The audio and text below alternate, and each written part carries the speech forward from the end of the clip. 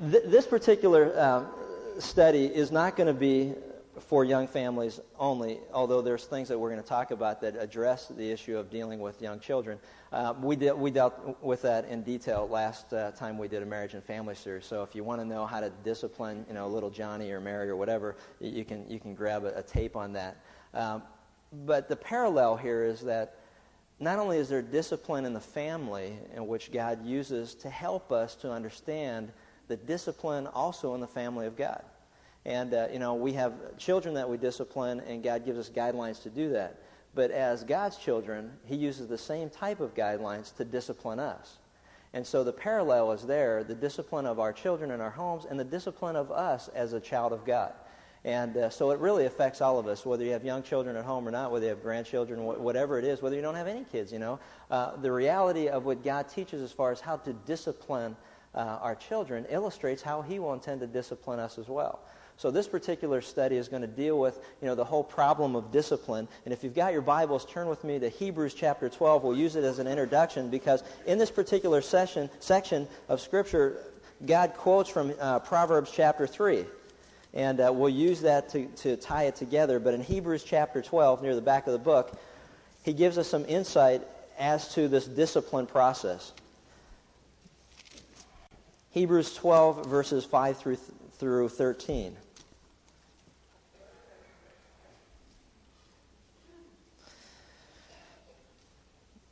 He says, "And you have forgotten the exhortation which is addressed to you as sons. It says, 'My son, do not regard lightly the discipline of the Lord, nor faint when you are reproved by him. For those whom the Lord loves, he disciplines, and he scourges every son whom he receives. And it is for discipline that you endure. God deals with you as with sons, for what son is there whom his father does not discipline? But if you are without discipline, of which all have become partakers, then you are illegitimate children and not sons. Furthermore, we had earthly fathers to discipline us, and we respected them. Shall we not much rather be subject to the Father of spirits and live? For they disciplined us for a short time, as seemed best to them. But he disciplines us for our good, that we may share his holiness. All discipline for the moment seems not to be joyful, but sorrowful. Yet to those who have been trained by it, afterwards it yields the peaceful fruit of righteousness.' And I like the next section, and he says, 'Therefore, because of this, strengthen the hands that are weak and the knees that are feeble, and make straight paths for your feet, so that the limb which is lame may not be put out of joint, but rather be healed.'" In this particular section of the Bible, God quotes from the Old Testament, and it has to do with our study in the book of Proverbs. He quotes from Proverbs chapter 3 in verse 11. He says, "Do not regard lightly the discipline of the Lord, nor faint when you're reproved by him. For those whom the Lord loves, he disciplines, and he scourges every son whom he receives." Now, if you're like me, you ask yourself certain questions. And it's like, okay, this whole discipline process, if God disciplines us and if he loves us and he'll discipline us, when does he do that? Kind of like, dealing with our children, how much can I get away with? How far can I go? What line can I draw? And, what can I, get away with, basically, before God steps in and starts to enact this discipline process? Why does he do it? When does he do it? Why does he do it? What's the process that he uses to do it? And those simple questions are what we'll use basically as our outline. What's the purpose of it? What benefit is there for me to be disciplined by God? And you've got to ask yourself the same question. What's the purpose of discipline? What's some of the problems associated with it? And what's the process that God uses to discipline his children? And that's very simple, and that's what we're going to discuss.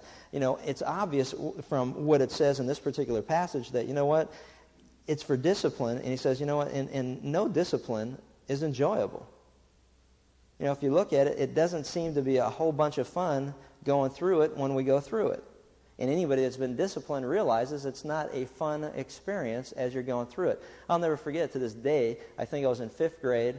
We had a football coach we called him Coach Popeye. He had forearms that looked like Popeye. And we were doing something, and I don't know how I was associated with this. But evidently we did something that he wasn't real excited about, and he grabbed like 3 of us, and he took us to the front of the class, and he grabbed out this big stinking paddle that he had, and he said, boy, and he used the line, the classic all-time favorite line, which is, parents, would you please repeat after me, this is going to hurt me more than it's going to hurt you. You know, it was Discipline 101. I don't know where we learned that. We just heard that. We pass it along. We sit by the campfire, you know, rites of passage with our children. This is a line you'll use one day, son. This will hurt me more than it hurts you. And I said the same thing under my breath. Right. You know.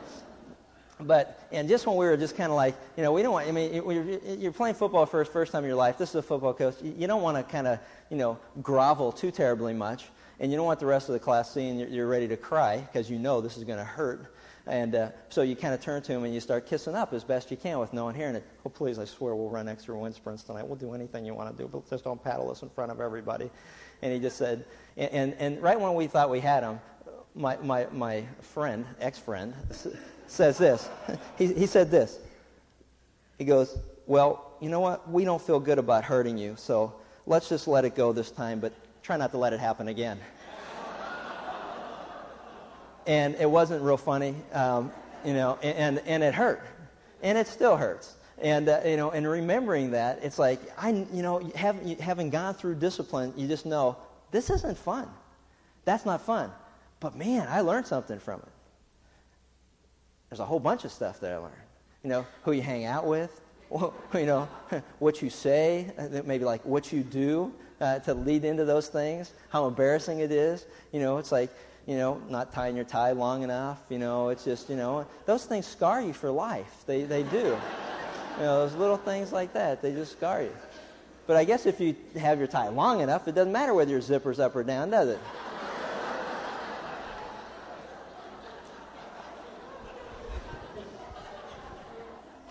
Like, I mean, what's the deal with attorneys anyway? You know, they get paid by the hour, not by the job. And it's like, you know, they can stand and take a lot of time to tie their tie. If you ever talk to one of them on the phone, you know what I'm talking about. Can we just get right to the point? Are they just on the clock or off the clock? But anyway, where were we? Oh, and then I did get a response too, by the way, on the ad that I ran for clean attorney jokes, and I just was handed one in here. Now, you got to keep this in the proper frame, okay, because I know there's some people that are real sensitive, and I know I'll get a note or a letter on this, but, you know, try to understand this is strictly from a biological or anatomical point of view. Pretend for a moment that you're in a science class. The question is, what does a sperm cell and an attorney have in common? What is, they both have a 1 chance in a million of becoming a human being.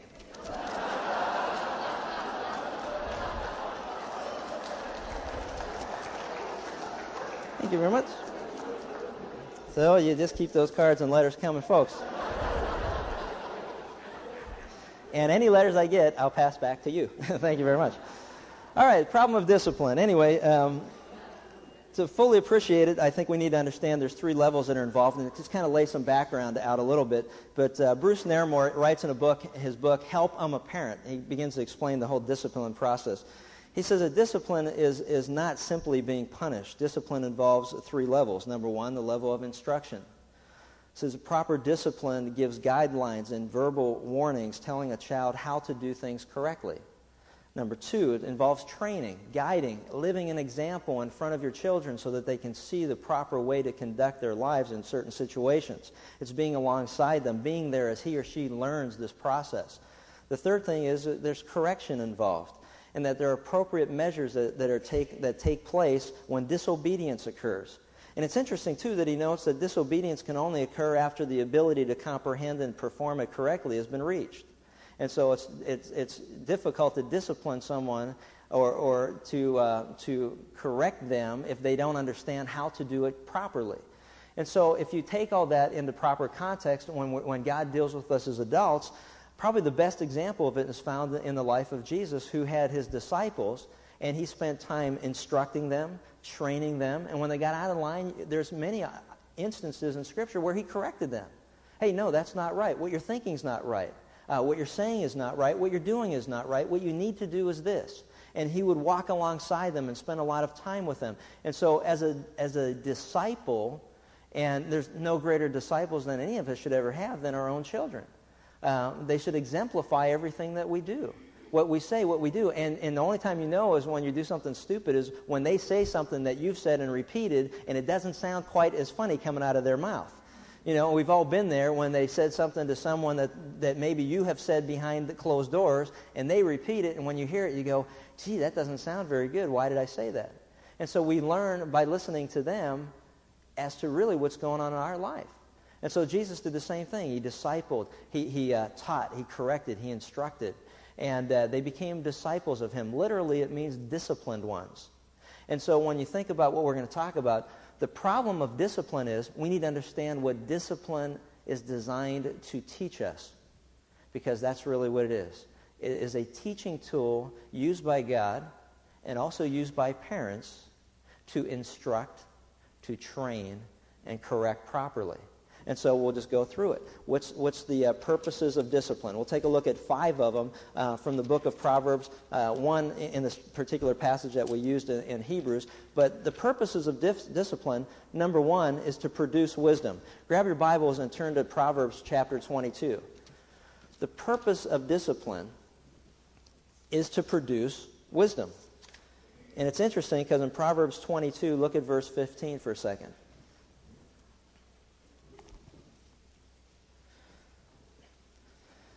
It says, foolishness is bound up in the heart of a child, and the rod of discipline will remove it far from him. Foolishness is bound up in the heart of a child. And evidently, what God is saying to us is, you know what? And the rod of discipline will remove it far from him. Apparently, what God is trying to get across to us is that we cannot become wise without discipline. You see what he says? Foolishness is bound up in the heart of a child. We can't become wise without discipline. There's no way we can, quote, learn a lesson without discipline. And the problem is innate from the standpoint that we've got a problem in our own hearts. And that is that we're foolish people, and we need to be trained, instructed, and corrected to live a life that's right before God. We don't know how. And so sometimes what happens is we see publicly the process that takes place as far as the discipline, and the reason that it happens is to produce wisdom, because we don't know how to live right before God. Many of us, particularly those who have become Christians later in life, have already learned certain patterns and habits and ways to live that are not pleasing to God. And that's what we learned. That's what we saw, exemplified in our homes. That's the pattern that we followed. Those are the habits that we developed. And therefore, we thought that it was okay. But what he's saying is it's not necessarily okay. It has to be checked against what God says is right or wrong. And so the purpose of discipline is to produce wisdom, and better yet, to remove foolishness from our hearts. And in Proverbs 29:15, it says, the rod and reproof give wisdom, but a child that's left to himself will bring shame to his mother. The key to understanding it is the word foolishness. Foolishness literally means thick, dull, and sluggish. Now some of you are thinking, I know that boy. I know her. She has my last name and she's younger than me. It's that whole thing again. But it refers specifically to the things of God. All through the book of Proverbs, the fool says in his heart, there is no God. In the book of Job, for example, Job said to his wife, right now, you're speaking as one of the foolish women, when she said to him, curse God and die. He said, you're like one of the foolish women who doesn't recognize God's presence in our life and God's purposes for our life. He says, you're like one of those foolish women that say those kind of things. See, foolishness is indicative of a person that says there is no God. They have no sensitivity to spiritual things. And so what he's saying is all of us to some degree have that problem because of sin nature. All of us to some degree struggle with, what? Do I accept the authority of God in my life? Do I accept the Word of God as authority? Do I live according to what God says in His Word, or do I do what seems right in my own understanding? Then we know from the book of Proverbs is that, don't lean on your own understanding. Acknowledge God in everything, and He'll direct your paths. So you can't lean on what you know, because what you know might not be the right thing. And so you got to go back to the Word of God, and you got to lean on Him and not on yourself, not on your own understanding, not on your background, not on the way you were raised, not on the example that was laid forth somewhere in the foundation of your life. But you've got to understand the purpose of discipline is so that God will teach you how to live right. Because we don't know how. You know, and as you go through this, it's interesting because a picture of a fool in the Bible, there's not a real healthy outlook. Proverbs says that, you know what? For a fool, there is no hope. None. So the only hope that we have is leaning on and recognizing what God has to say. And so the purpose of discipline, if you want to boil it all down, is this. The purpose of discipline, the reason that parents discipline their children, the reason that God disciplines us, is to teach us the difference between right and wrong. That's it. It's to teach us the difference between right and wrong. Now I want to challenge you to consider something for a moment. We live in a society that is trying to, in every way possible, help us to believe that there are no absolutes. That there is nothing right and there is nothing wrong. It's whatever you perceive to be right or wrong. I went through that. I think I mentioned it to you once where at a former place of employment, one of the guys that were there that I had a chance to share with, and ultimately, you know, he came to know the Lord, and his wife decided to leave him. And he asked if I'd go to have lunch with the two of them. And those are always fun lunches. You know, and I was like, okay, you know. So we went and we had lunch. And I specifically to this day remember looking at her face and saying, you know, why are you doing what you're doing? And she said, well, you know what? Because, you know, I want to be happy. I want to find myself. It was all those cliche things. And she said, and I said, well, you know, don't you sense that anything's right or wrong? And she goes, well, yeah. I mean, if I hurt other people, then that's wrong. I said, okay, that's a good gauge. And I looked at her husband, and I said, let me ask you something. If she leaves and continues to do what she's doing, will that hurt you? And he said, absolutely, with tears in his eyes. That'll destroy me. And I looked at her and said, well, let's go back to what you just said. You said that you wouldn't do that, which hurts other people. And she just looked at me like, well, that doesn't count. Well, why not? See, there's no right, there's no wrong. And even the standards that we impose in our own mind, after a period of time, we can break that down and show how unrealistic they really are. There are absolutes. There are things that are right. There are things that are wrong. They've been eternally right, and they'll be eternally right, and they'll be eternally wrong, and they're eternally wrong. And that's just the way that it is. And it doesn't change because a whole bunch of people decide they're going to change it. And it doesn't change because you can be in a group of people that you're all in agreement that what you're doing is right. It doesn't make any difference. The standard is greater than mankind. The standard is the Word of God. And God says what's right, and God says what's wrong. So don't fool yourself by hanging out with people that are like-minded in an area that's wrong before God and think that somehow you're okay. You're not. And it's no wonder we got a generation of kids that are all messed up because they don't know what's right or wrong anymore, because we've done everything in society to eliminate discipline as part of the teaching tools that we're to use to help them understand the difference between right or wrong. I mean, I could just see old Coach Popeye bringing out a paddle today and trying to paddle somebody in his classroom. The ACLU and every other idiotic group that's out there that doesn't have a clue what's right or wrong and defends everything but Christian, Judeo-Christian principles and values, they come to the aid of anybody and everybody except those who stand for godly principles. And there's such a contradiction there, and it's obvious to everybody but them. Could you imagine, as a teacher, trying to discipline someone in a classroom? Oh, he talked to me wrong. He spoke to me wrong. He looked at me wrong. He said this wrong. The school board calls. The principal calls. Next thing you know, you're sued. Why? Because you wanted to do what's right. You wanted to try to instill a value system that says, that's wrong what you're doing. It's wrong, Jimmy, to bring an Uzi into the classroom. Well, who says, man? And the problem is by the time they're all done, hey, you know what? You're right. Nothing's right. Nothing's wrong. Do whatever you want to do. And you know what? And that's where lawlessness and chaos and rebellion and sin abounds, and it's disastrous for society. Isn't that crazy? I mean, is this just simple stuff, or is this like what? I don't know.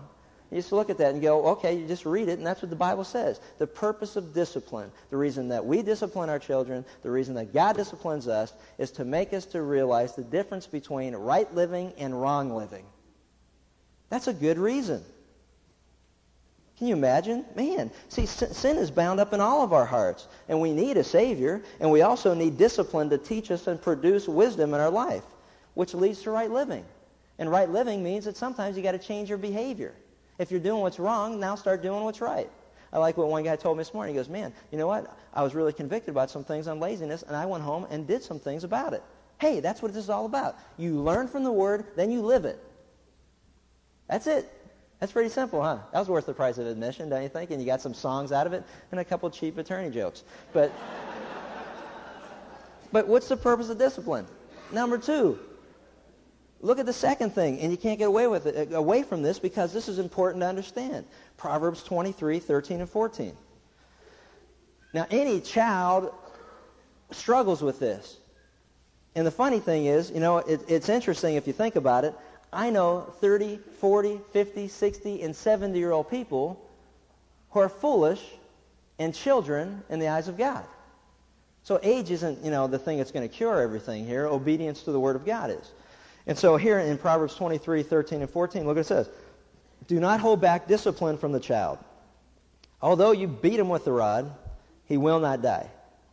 You shall beat him with the rod and deliver his soul from Sheol. And every child in the universe says, oh, right. And every parent says, amen. That's a great passage of Scripture. I like that. Now, you got to understand, too, if that's good for you and your children, it's good for God and you. Right.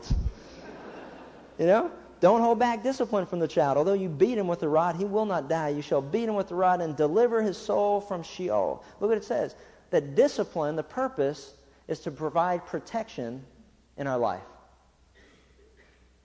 Any parent in the world understands this truth. The reason that I discipline, and my wife, we discipline our children, is because we want to protect them from the consequences of making wrong decisions. There isn't a parent in the world that doesn't understand that. You want to protect them from the consequence of making wrong decisions. And you know what? God wants to protect us from the consequences of wrong decisions. See, a kid thinks that his parent disciplines him because he doesn't want him to have fun. Man, you just don't want us to have fun, do you? And then as adults, we say the same thing to God. Man, you know what? God must not want us to have fun either. Because if the reason that you discipline your children is so they don't have fun, then that's what you're going to think God disciplines you for, and that's not true. The reason you discipline your children is to protect them from the consequences of wrong decisions. In high school, we had 3 guys on our football team that got drunk and went out one night, and as they were driving down the street, turned a bend, and 2 of them in the front seat fell out, and they were killed instantly when they hit the concrete. I learned something from that. I never want that to happen to my kids. I don't want that to happen to my kids. Do you? No way. I know the consequences of making wrong decisions. I've seen it, and I'm not that old. I've seen it, plenty of it. And the more people you get involved with, the more you realize there's not anything fun about it. I've seen the consequences of adultery. I've seen the consequences of divorce. I've seen the consequences of sexual immorality. I've seen the consequences of laziness. I've seen the consequences of lying and gossip, and I've seen the consequences of, you name it, of outbursts of anger. And you look at the Word of God and you see the consequences of it, and you begin to realize that, you know what? I am going to discipline my children for the purpose of teaching them that, number one, I love them and want to protect them from the consequences of making wrong decisions. Now, that's just me in this little dot of infinity that we call time. That's just me. That's what I've seen. I haven't seen much. I haven't seen as much as some of you. But I know this, what I've seen, I want to protect my children from the consequences. Now think about this. Can you imagine what God has seen throughout human history? The consequences and the tragedy and the heartache and the sorrow and the brokenness of the consequences of mankind making decisions that are wrong before God. Can you even imagine what God sees? How much more do you think He wants to protect us from those same consequences? See, if you can understand why parents discipline their children, then you can begin to realize why God disciplines us. He doesn't want you not to have fun. The only people that can really enjoy life, an abundant life, and enjoy everything about this life are those that are disciplined by God to learn the difference between right and wrong living and continually choose to do what's right before God. And for those, Jesus said, I came to give them life, and I give it to them abundantly. See, there's no rear view mirror. You're not checking out, seeing if it's going to catch up with you. You're not wondering how far you can get along with it or away with it and when you're going to get caught and when it's going to happen and when it's all going to hit the fan. You don't have to worry about any of those things. You can go to bed every night and be right with God and sleep comfortably knowing that there's nothing in your past that's going to come back to haunt you. Isn't that great? Hey, that's a great way to live. That's how I want my children to live. I want them to know the reason we discipline them is because we want to protect them from the consequences. And also, you notice, too, in Proverbs 29:17, which is rather interesting, is that it promotes family happiness. Proverbs 29:17 says, correct your son, and he'll give you rest. Yes, and he'll give delight to your soul. Isn't that great? Correct your son or your daughter, and he'll give you rest. Man, there's nothing. I'll tell you what, you ever walk into a house where there's like absolute turmoil and chaos going on? Man, I'll tell you what, I'll guarantee you that somewhere along the line that the principles of discipline are being violated somewhere. When rebellion and chaos abounds, there cannot be discipline somewhere in that process. There's just not. It's like amazing to me, man, what some people let their children get away with. And it's chaotic. It's chaotic for the rest of the family. It's chaotic between the husband and the wife. It's chaotic in their relationship with their other children. It's chaotic between siblings. It's a disaster when there's somebody out of control and it's not disciplined. Because the example that they lay forth is, hey, you know what? Sally's getting away with it. Wait till I'm her age. I'll do the same thing. Johnny's getting away with it. All right. I can do the same thing. And little brother, little sister, they're watching what's going on. And that's the tough thing about being the oldest child. Because, you're really setting the precedent. And it's kind of, it's tough, but it's also good. And it's good for the younger children if they listen because they've seen what happened. They go, haha, glad that she did it and I didn't. I'm learning from this stuff. And you know what? And same thing with the family of God. When there's somebody out of control in God's family, in the church or wherever, it's a disaster. It's a nightmare. It's nothing but chaos and confusion and rebellion. And God steps in, and when everybody's disciplined and everyone's doing what's right and living right before the Lord, man, there's nothing better. It's the closest place to heaven there is on earth when God's people are all doing what's right before God. Because it's separated, it's holiness, it's different from the rest of the world, and nobody else can understand it and identify with it or even to recognize it. And the purpose of it always to draw people to Jesus Christ. When you and I are living a disciplined life, living a right life before God, it's a tremendous testimony before the world. Number 4. Gives you insight into God's love, which we've already talked about. Proverbs 3:11 and 12. My son, don't despise the chastening or discipline of the Lord, nor detest his correction. For whom the Lord loves, he corrects, just as a father the son in whom he delights. That's what we've already talked about. This was quoted in Hebrews chapter 12. Parents, listen to me, parents that care for their children will discipline them. It's as simple as it gets. I remember talking to our oldest daughter about this whole thing, and like many of you, your sons or daughters or whatever are seeing, and they're around people who, kids that can do anything they want to do. Come and go as they please. Do what they want to do. And I distinctly remember telling every one of our kids as we'd sit down and we'd confront this issue, said, you know what? Well, I feel really bad for so-and-so because it's obvious that her parents don't love her like we love you. Man, you know what? And that same girl that my daughter would talk about, their family broke up. She's now out on her own. She's doing what she wants to do, and she's just miserable. And she'd come to our house and she'd say, man, I wish this was what our family was like. But it's not, so I guess that's the way it is. And then she'd just do her thing. And it's true, not because we said it, but it's true based on the Word of God. Parents that love their kids will discipline them because they care enough to confront, they care enough to go through the aggravation, they care enough to go through the process, and there's nothing fun about it, not for us who discipline and not for the one being disciplined. But it's a battle worth fighting. And we better never give it up. You love your children, then you discipline them. And as true as that is, guess what? God loves you. Guess what? He cares enough to discipline. He cares enough to step in. He cares enough to say, enough is enough, and you're not doing it anymore. You may fool the rest of the world, but I know your heart, I know what you're doing, and I'm stepping in, and it's time that I take you to the woodshed. And God does that. Why? Well, one, He wants to remove foolishness from us. He wants us to live right before Him. Two is He wants to protect us from the consequence if we continue going the direction that we're going. Three, family happiness in the body of Christ. He wants to also give us insight into the fact He loves us enough that He cares to confront us. To say, hey, you're not going to do this anymore. And the fifth thing is, it relates to submission and respect. And in Hebrews 12:9, we talked about that. In the passage, he says, furthermore, we've had human fathers who corrected us, and guess what? We paid them respect. We paid them respect. And it's interesting to me, too, that God recognizes that human fathers, and me included, don't always do the right thing. We may think we're doing the right thing, and we may try to do the right thing, but as much as we try, we're not perfect, and sometimes we don't do the right thing.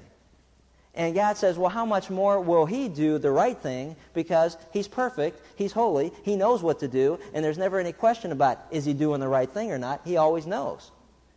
And so it relates to submission and respect. The purpose of discipline is to teach us the importance of recognizing authority in our life.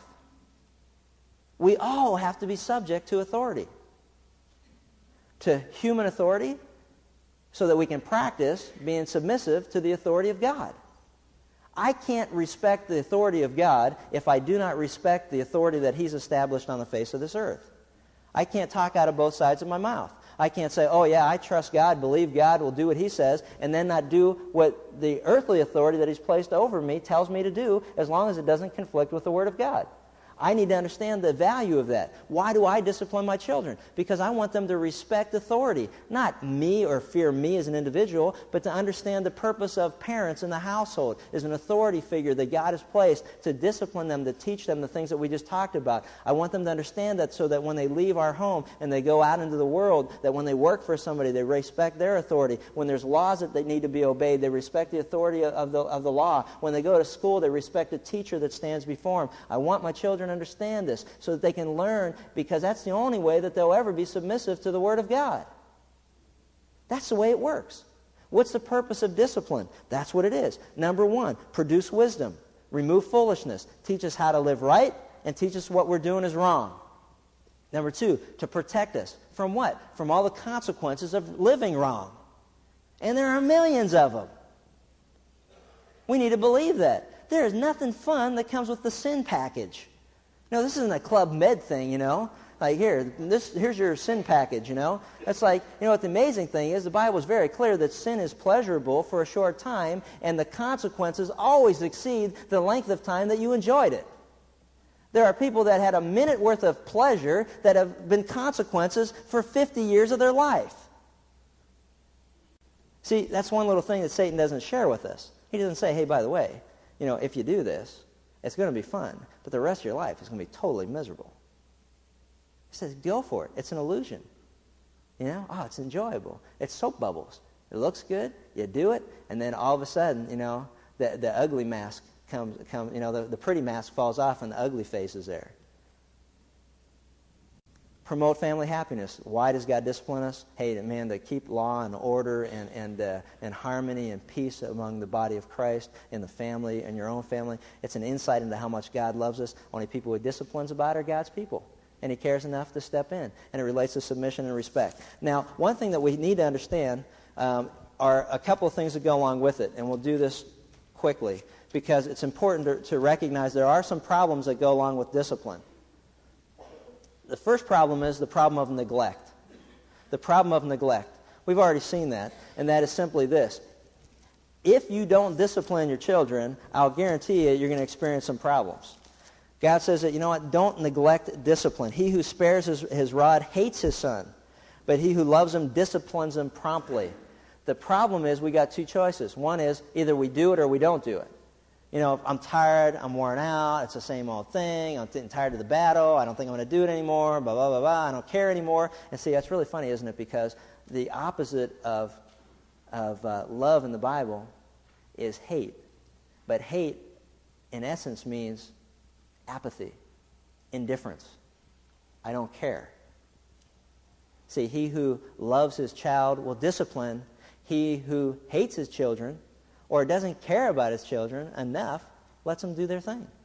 So the problem that we wrestle with is either we're going to do it or we're not going to do it. We need to be committed to continue to discipline according to the Word of God for the purpose of teaching those things that we've already talked about. So there's neglect. And I think it would be wrong to not mention the fact that we can also become abusive when we discipline. Now, the wonderful thing is that God's not guilty of either, but He gives us instruction as human beings on how to employ discipline in our lives. One, He says, look, you know what, there's going to be a tendency on your part not to want to do it, but you need to do it because of the consequences of not discipline. The second thing is that you need to be careful how you do it. Do not become abusive in the way that you do it. Colossians 3:21 says, fathers, do not exasperate your children. Meaning, don't take the wind out of their sails. Don't provoke, Ephesians 6:4, don't provoke your children to anger. There are ways that you and I can employ discipline that provoke a response in our children that's detrimental to what God's trying to teach us as far as discipline is concerned. You know, you lose the whole thing of discipline if as a parent you're abusive to your children in the area of discipline and they don't learn anything from it because they don't see that it's done the way God says to do it. And so we got to be careful that we don't become abusive in the process. And you got to ask yourself the same question. Hey, you know what? The same way that I discipline my children, am I willing to have God discipline me the same way? How would you like God smacking you upside your head or kicking you down the hallway or throwing something at you or pulling your hair or burning you with a cigarette or shoving you under the water in a bathtub? How would you like God to do that to you in areas of your life that aren't pleasing to Him? We got to be very careful how we employ discipline as far as our children are concerned because we need to recognize the standard that God uses. And so I would be wrong in not sharing that we need to be careful how to discipline. How to do it a way that's pleasing to God. And the best way to do it is going back and never forgetting the purposes of it. The purpose number one is to drive foolishness from our hearts, to produce wisdom so we live right before God. Purpose number two is to be protecting. How in the world can someone who abuses their children teach them the concept of protection and love? I mean, that's why the hand should be one of stroking and encouragement and hugging. And that's why God says use a paddle on their backside. And He gives very specific instructions on how to discipline our children.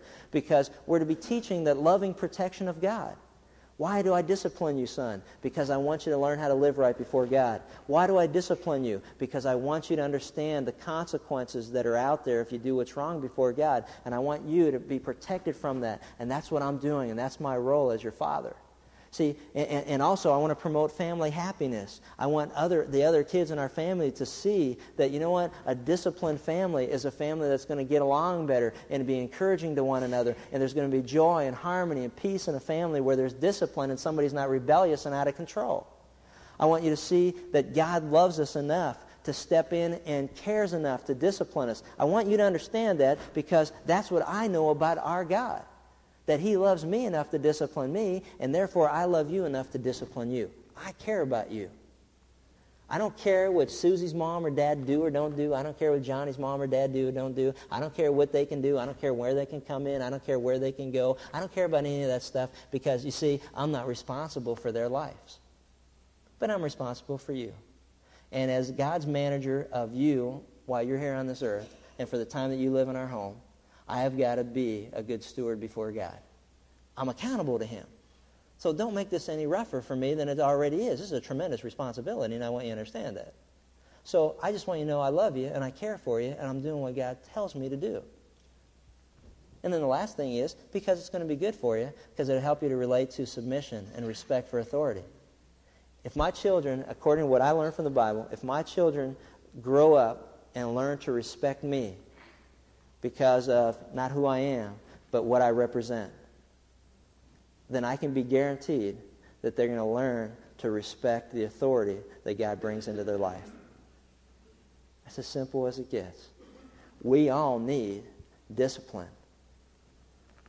So if we understand the purposes of it, instead of trying to reject it, instead of trying to rationalize our behavior, instead of trying to justify our behavior, what we will do is learn to accept the discipline of God for what He's trying to teach us through the process, knowing that ultimately He has our best interest in mind, and that as we live a life that's pleasing to God, other people will look at our life and they'll be drawn by what they see to Jesus Christ.